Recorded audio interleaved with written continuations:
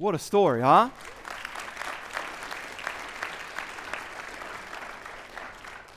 I mean, sometimes I think we walk through life somewhat uninspired, and it's someone else's story that is that jet fuel for us to get rolling a little bit. I want to talk about, if you paid attention, and if you're feeling what I'm feeling, why you're feeling what you're feeling. Because Dave's story is full of what I would call "there's no way" comments and situations. Have you ever been there before? Have you ever faced something going, "There's no way"? I can debrief with his story. There's no way I survive this. There's no way I make it. There's no way I come up with what I need. There's no way they accept me. There's no way God will love me again. There's no way I'm ever going to church. You hear there's no way, there's no way, there's no way. And I think, personally, that's what many of us are missing with the Easter story. We know the Easter story because, frankly, you're at church, right? I'm not oblivious to this. But sometimes we go to church and we do the Easter stuff out of ritual or responsibility, and we forget that the Easter story speaks directly to "there's no way" thoughts. And I wonder how many of us have had that recently, huh? So let me tell you a truth that I'm going to then explain. Very simple here. God is fully aware of every no way we face. Any no way, anything you've ever encountered, and you've either thought it or you've said it, or you might say, "Actually, David, I can prove it." That's fine. God is fully aware of every one of those. If right now you're wrestling with whether it's finances or relationship or health or whatever it is, and you're like, "There's absolutely no way this situation, this relationship, this issue, it is gone, it's dead, it won't work, they will not return, this is broken forever," God's aware of what you're aware of. Easter brings this up. In fact, I'd like to take it just a little further than that. Before we were created, God was making a way for whatever you and I have faced. Now I know. I've got kids, and sometimes I say things this will shock you, they disagree with. I know you're shocked by that.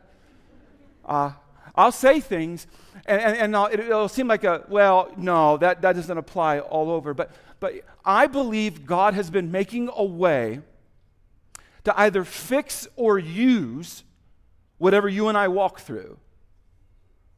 But I want to point out why. I want to walk you through the Bible. And in fact, I think maybe the best way, let's start at the beginning. If you ever open up the Bible and you start at the very beginning, Genesis chapter 1, verse 2, "The earth was formless and empty, and darkness covered the deep waters." If you look at the beginnings of creation, what you can skip ahead and learn is that God is actually making an environment where he's going to land with, there's going to be a man and a woman that he creates, and all the surroundings around are for you and I to actually thrive. I know we get this. We're like, okay, this is basic science, right? And God makes it, but he's making it in such a way that, I don't know if you've ever caught this, that's what's preceding the invention or the creation of men and women is God makes literally an environment, a place that they can thrive in. From the beginning of the Bible, we begin to see God stepping in before, during, and after your life and mine, making a way.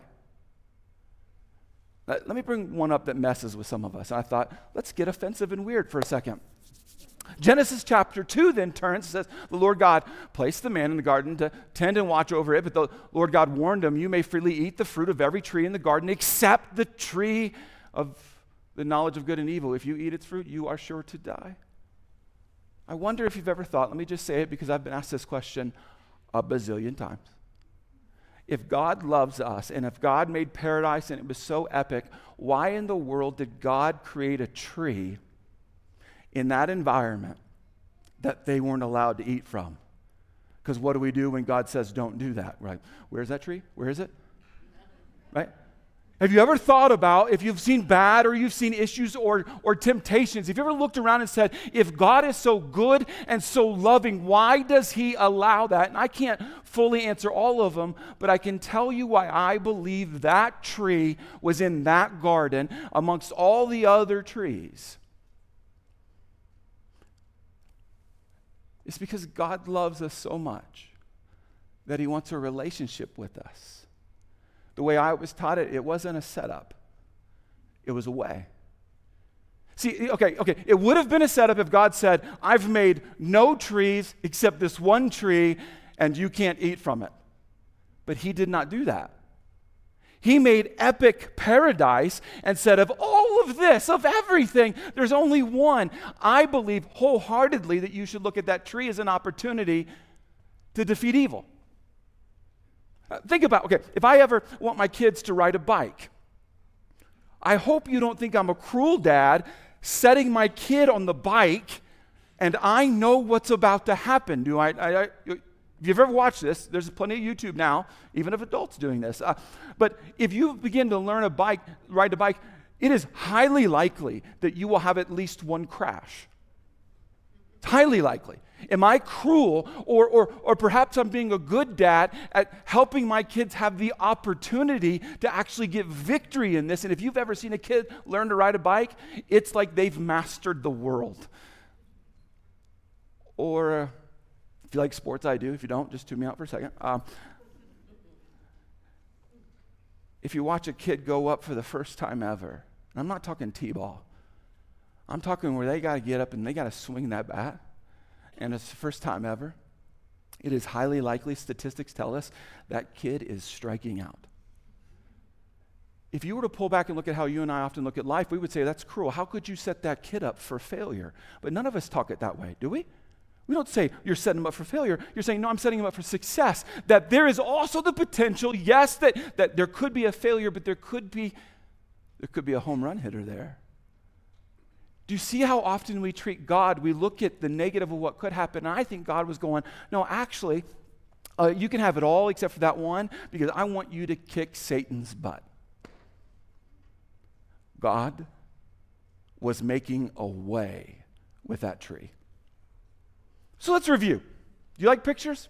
I need them in books. If we were to walk through creation, as I just told you, I think creation reveals that God was making a way for us to survive and thrive. Then I just brought up to you the tree, Adam and Eve and the tree in the garden. This is not an exact example. They did not have cameras back then.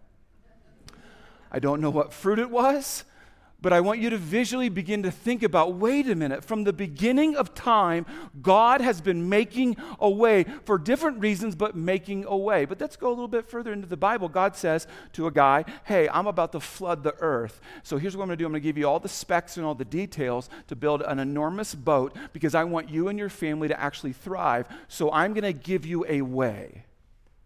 You read the story, it's full of cool stuff. But I believe it's God going, I'm going to make a way for you to actually live. That's just the first few chapters of the Bible. It's amazing. You keep reading, you're going to learn about the Israelites being put into slavery.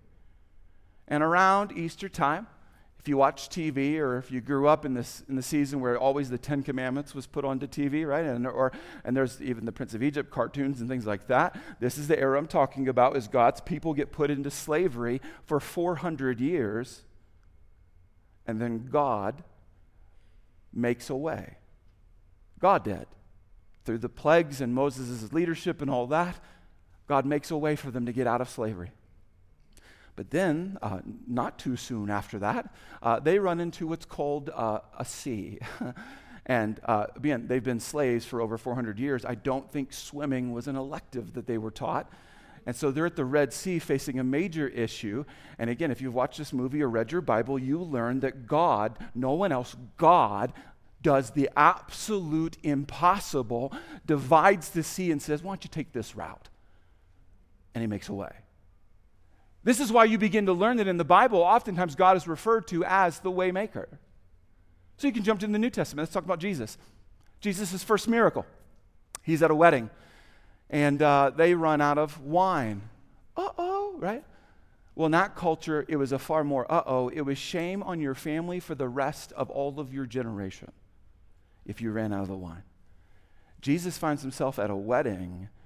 They come to him and are like, hey, so what are we going to do? And he's like, it's not my time. But then he decides his first miracle is to turn water into wine.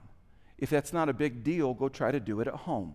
You're like, yeah, that's hard. Jesus makes a way, even in this moment, for this family to not be embarrassed. Recently, I preached on where people didn't have some food.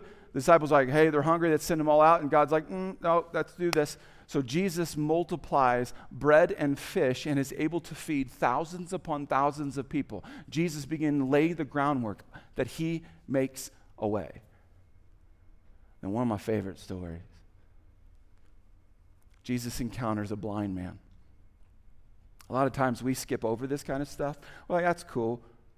Can you imagine in this culture not being able to see? It meant you couldn't work like you should work, and basically you just sat and were considered worthless by most of society. You couldn't produce for yourself. You couldn't do a lot of things, and so you just sat.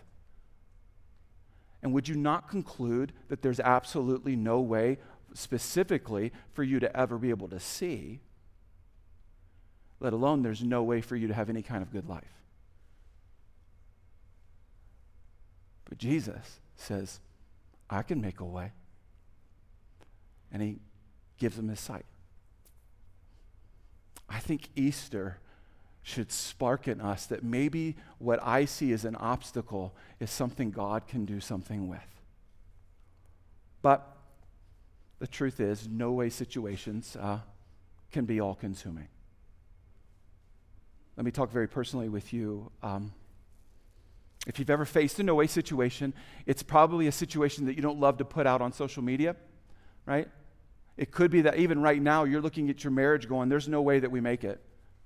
You might be thinking in your heart right now, there's absolutely no way. I mean, he or she, and you got all the details, but there's absolutely no way that we make it like some of these other couples, and that might have been where you've concluded.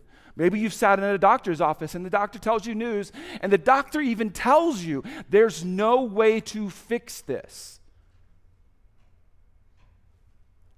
If you've ever looked at your monthly expenses and income, and you're like, there's no way. And sometimes in tax season, that kind of surprises you, and like, there's no way.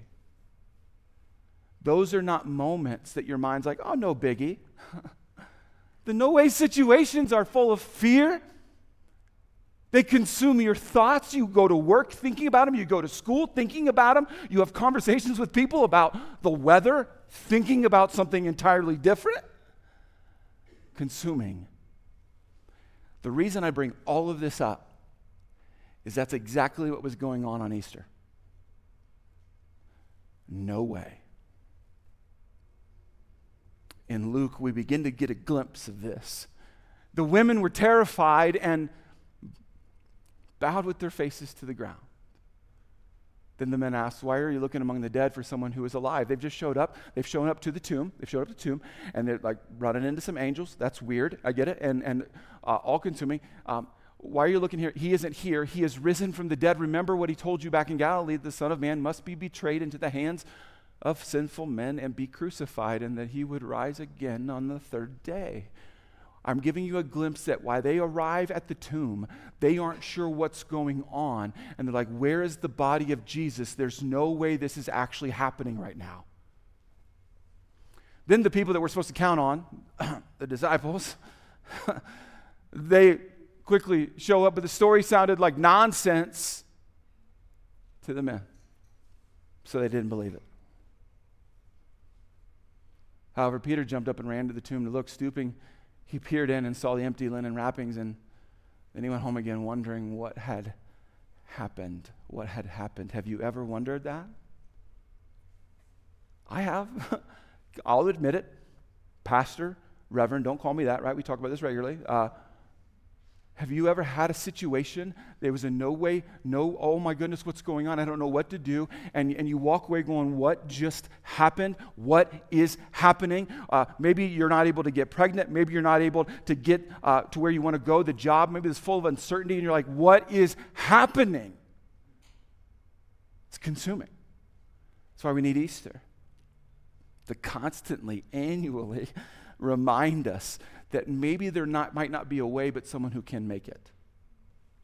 That's what Easter is. And so what we have to do, if you're anything like me, what you have to do is you got to remind yourself of some things. And so we got to remember what did Jesus say, like literally what came out of his mouth, but also what did Jesus do? Let's start off with what he said, because it's a huge deal. Jesus told him, I am the way. This is often why they say that when what you and I would call Christians or the church followed Jesus, when that played out later, they're followers of the way. When you would follow Jesus, he actually referred to him as he is the way, the truth, and the life. No one can come to the Father except through me. He's the way. Now, if you didn't grow up in church, that may make no sense.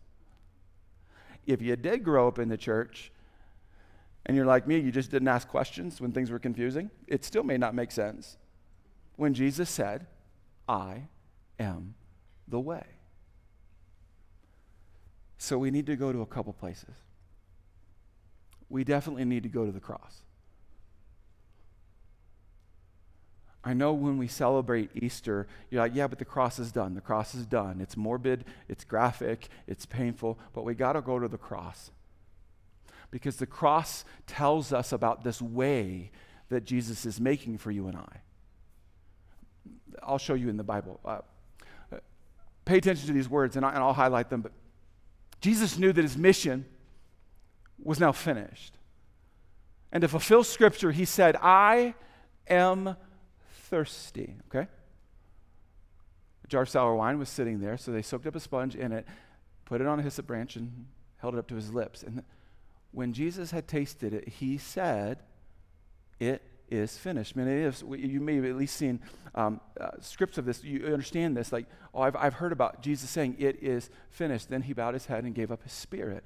You see a couple times there the word finished being said there, and you and I would say, yeah, finished, like, end of the race, end of the workday, or I finished the test, right? And we're like, yeah, finished is no big deal to a lot of us. I want some time with you to help you understand how big a deal this is. Let's nerd out for those of you who like to be nerds along with me. The original word is here, which is the word finished. You're not being duped. Don't be like, am I reading the Bible wrong? No, you're right. You're reading right. But the original language there was to pay. So when Jesus is on the cross, it should be like of huge importance to you what Jesus said on the cross. And what he says on the cross of multiple things, he says it is finished. But what you got to know is what was really said in that moment. Like in that culture, what they would have heard and what we're supposed to get. He says it is finished. You know what that word is? It's an accounting word. How boring at first, unless you're an accountant, which we are so appreciative of you.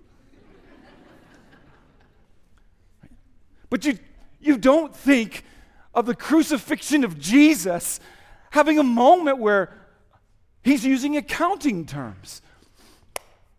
But you want him to use that word.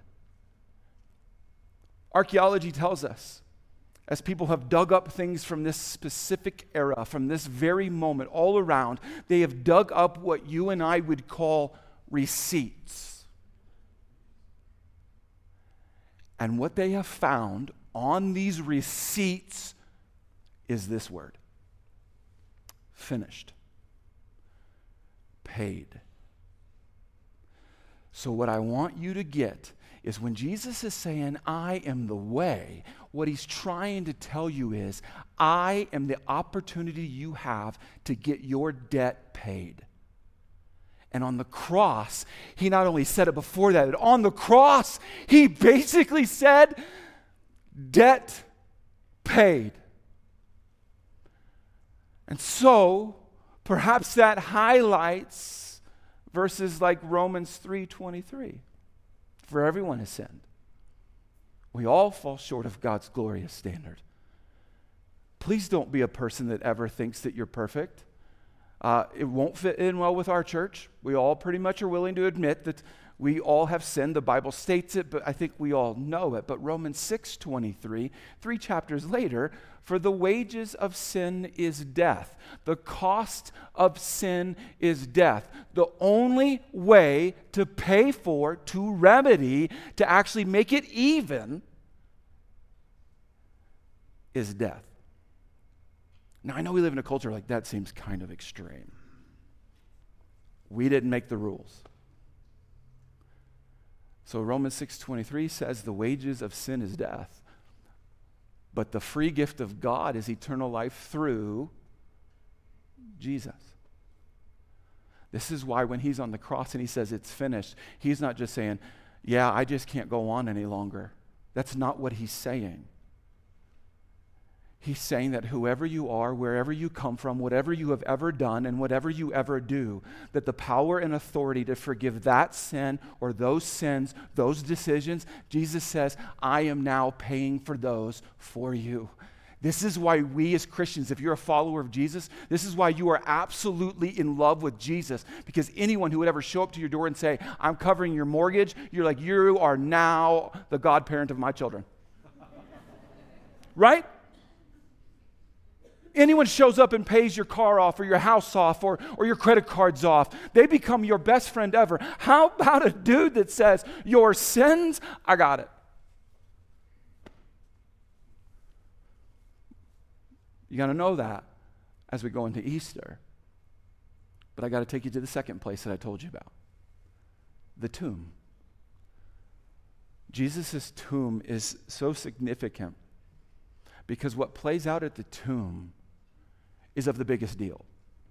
I used to work, when I was in Kansas, I worked at a place called Big Brothers Big Sisters, and I did not work with a bunch of people who agreed with what I think about the Bible and Jesus, and we had lots of heated conversations, but friendly conversations, and I was often asked, like, David, what is the most holy place to a Christian? Is it the cross or is it the tomb? And I had never thought of it.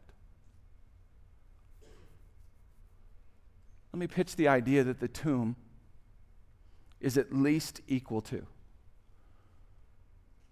The tomb is a place where Jesus' body was put there. There's no doubt about it. In fact, you wouldn't even have to go to the Bible to find out these things. The Romans took extreme caution at itemizing everything that ever happened. And so we know for sure, because even the Romans state it, even Pilate talked about it, that Jesus in fact was crucified. He in fact was put into a tomb. They know exactly which tomb, and they know exactly what happened.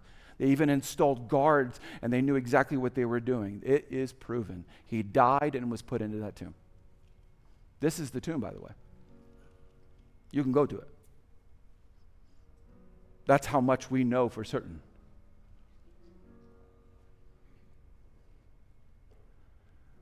I don't know what you think about Christianity or following Jesus. I don't know if you like church, hate church. Maybe somebody tricked you at church right now, and you're like, I didn't even know we were coming.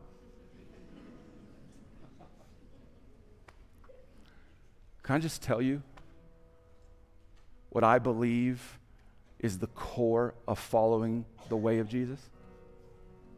What he did proves who he is.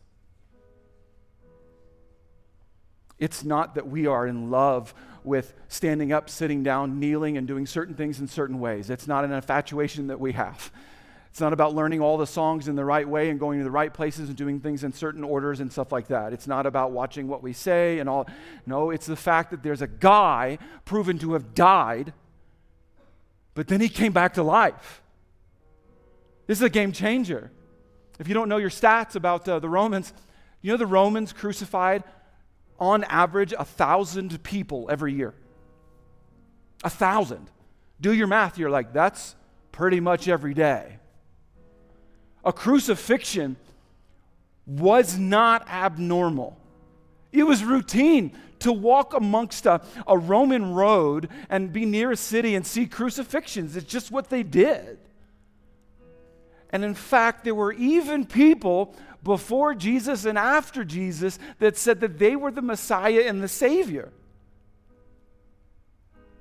The reason that we dwell on, have a holiday all about Jesus and talk about Jesus is because Jesus didn't just say, I'm the Savior, I'm the way. He died, proven, but came back to life, proven. And that's what's got us all stirred up. We may not have all the answers, but we got that one. And so I believe with all my heart that Easter demands us to respond. So I thought about, I wonder where we're all at right now, and came up with 3 words. They all start with W's because I'm a preacher.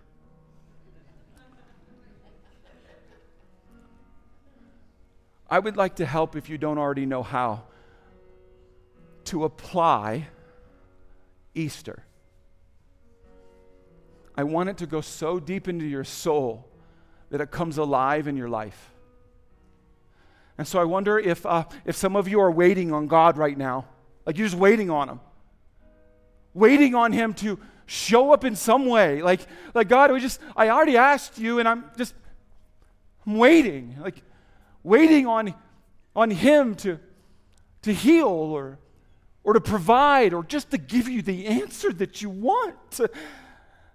Many of us sit there and God, we pray the prayer, and then we wait and we get annoyed. And if that's you, you know what you ought to do? I can't guarantee you can get the answer you want. You should go to the tomb. You should get yourself in front of the tomb. I'm not talking literally. You need to get your mind and your heart in front of the tomb. And maybe it is a picture for you where you're saying, I'm waiting on you. What do I do while I wait? You stare at the tomb and let it tell you, I don't know how, but He can make a way. It's where you remind yourself that the one I'm asking, the one I'm speaking to, has the power and authority to make a way, either to fix it or to use it. Some of us are in a different camp. We're wrestling with Him. You've been asking Him long enough and talking to Him long enough, and maybe you've had certain situations happen that you're wrestling with Him. You're going, I don't like what He's doing. And you're flat out, there's even stories in Scripture, people wrestling with Him, and you're like, that's me. And if you're wrestling with God, I challenge you, don't stop wrestling with Him. Wrestle and keep wrestling, but make sure that as you wrestle Him, in your mind is the empty tomb. Because as you wrestle Him, you are wrestling someone who can make a way. And then there are many of us who are simply just wandering and wondering and just going, I don't know. Is He real? What's life mean? What's the purpose? And we're just wondering. And if you don't have the answers, welcome to life. Go to the tomb. Because it's at the tomb that there is this undeniable moment that if you're going to ask anything of anyone, if you're going to be in relationship with anyone, if you're going to look to anyone, look to someone who can come back to life like that. So there's this moment in the Easter story I want to bring you to. Mary was standing outside the tomb crying. And as she wept, she stooped and looked in. This is another writer's angle on this.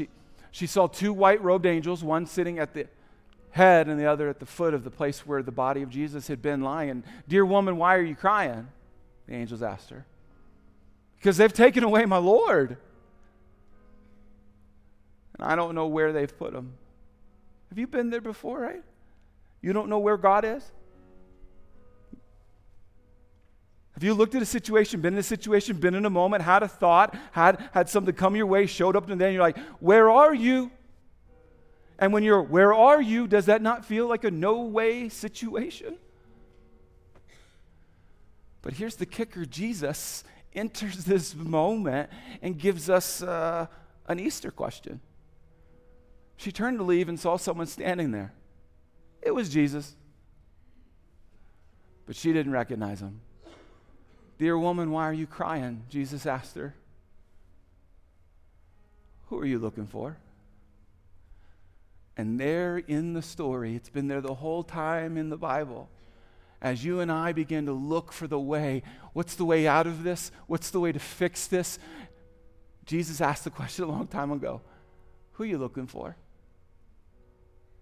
Who are you looking for to make the way? Who are you looking to for hope? Who are you relying on? And I think that puts you and I in a situation, whether you want it or not, where we got to respond to that. And what better time than on Easter when we're celebrating the resurrection of Jesus Christ, the impossible way that he seemed to have made a way. It's beautiful. And that reminds me of Dave's story where we started. You may not have caught it. I've seen that story multiple times. If you were to rewatch it, what you would be reminded of a moment where he says, there's no way I'm going back.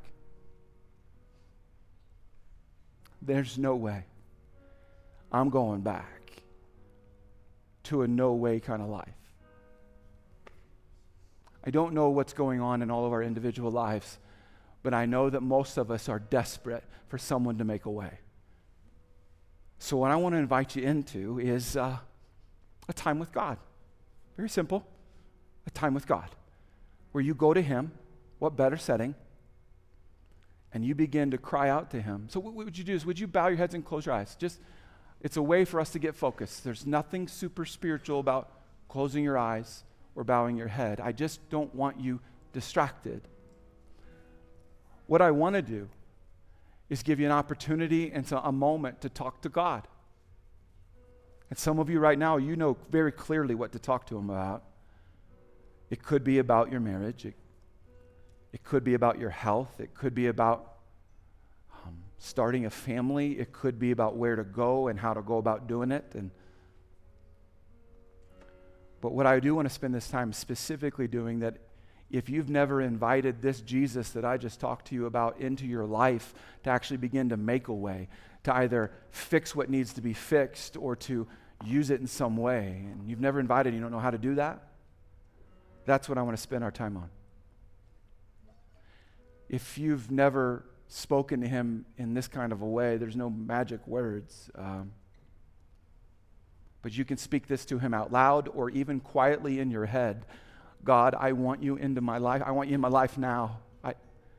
I believe Jesus died, and I believe he came back to life. And so I give you my life, God. Wash away all my sins. Consume every corner of my life. I'm going to follow your way. I'm going to be about your way. God, fill me up and lead me for the rest of eternity. I'm yours. I pray this in your name. Amen. Hey, if you just prayed that prayer with me, I just want you to hear my heart. I don't want you to stay anonymous. It's so easy to decide to follow Jesus, but then to keep it to yourself, and then you might find yourself in a situation where you try to make the way instead of letting Jesus be the way. So here, I'm going to invite you into something. This is going to be a little brave for you. I want you to text the word Easter to this number, 605-349-3273. If you'll text the word Easter to that number, it lets us connect with you in a way where we just want to pray for you. I promise you, you're not going to inundate you with a bunch of stuff. But we even have Pastor Kevin, who's our online pastor. He'd love to connect to you. So if you prayed that with me, be brave, step out, and text the word Easter and let us know that you decided to follow Jesus. Thank you so much for letting us show you who Jesus is.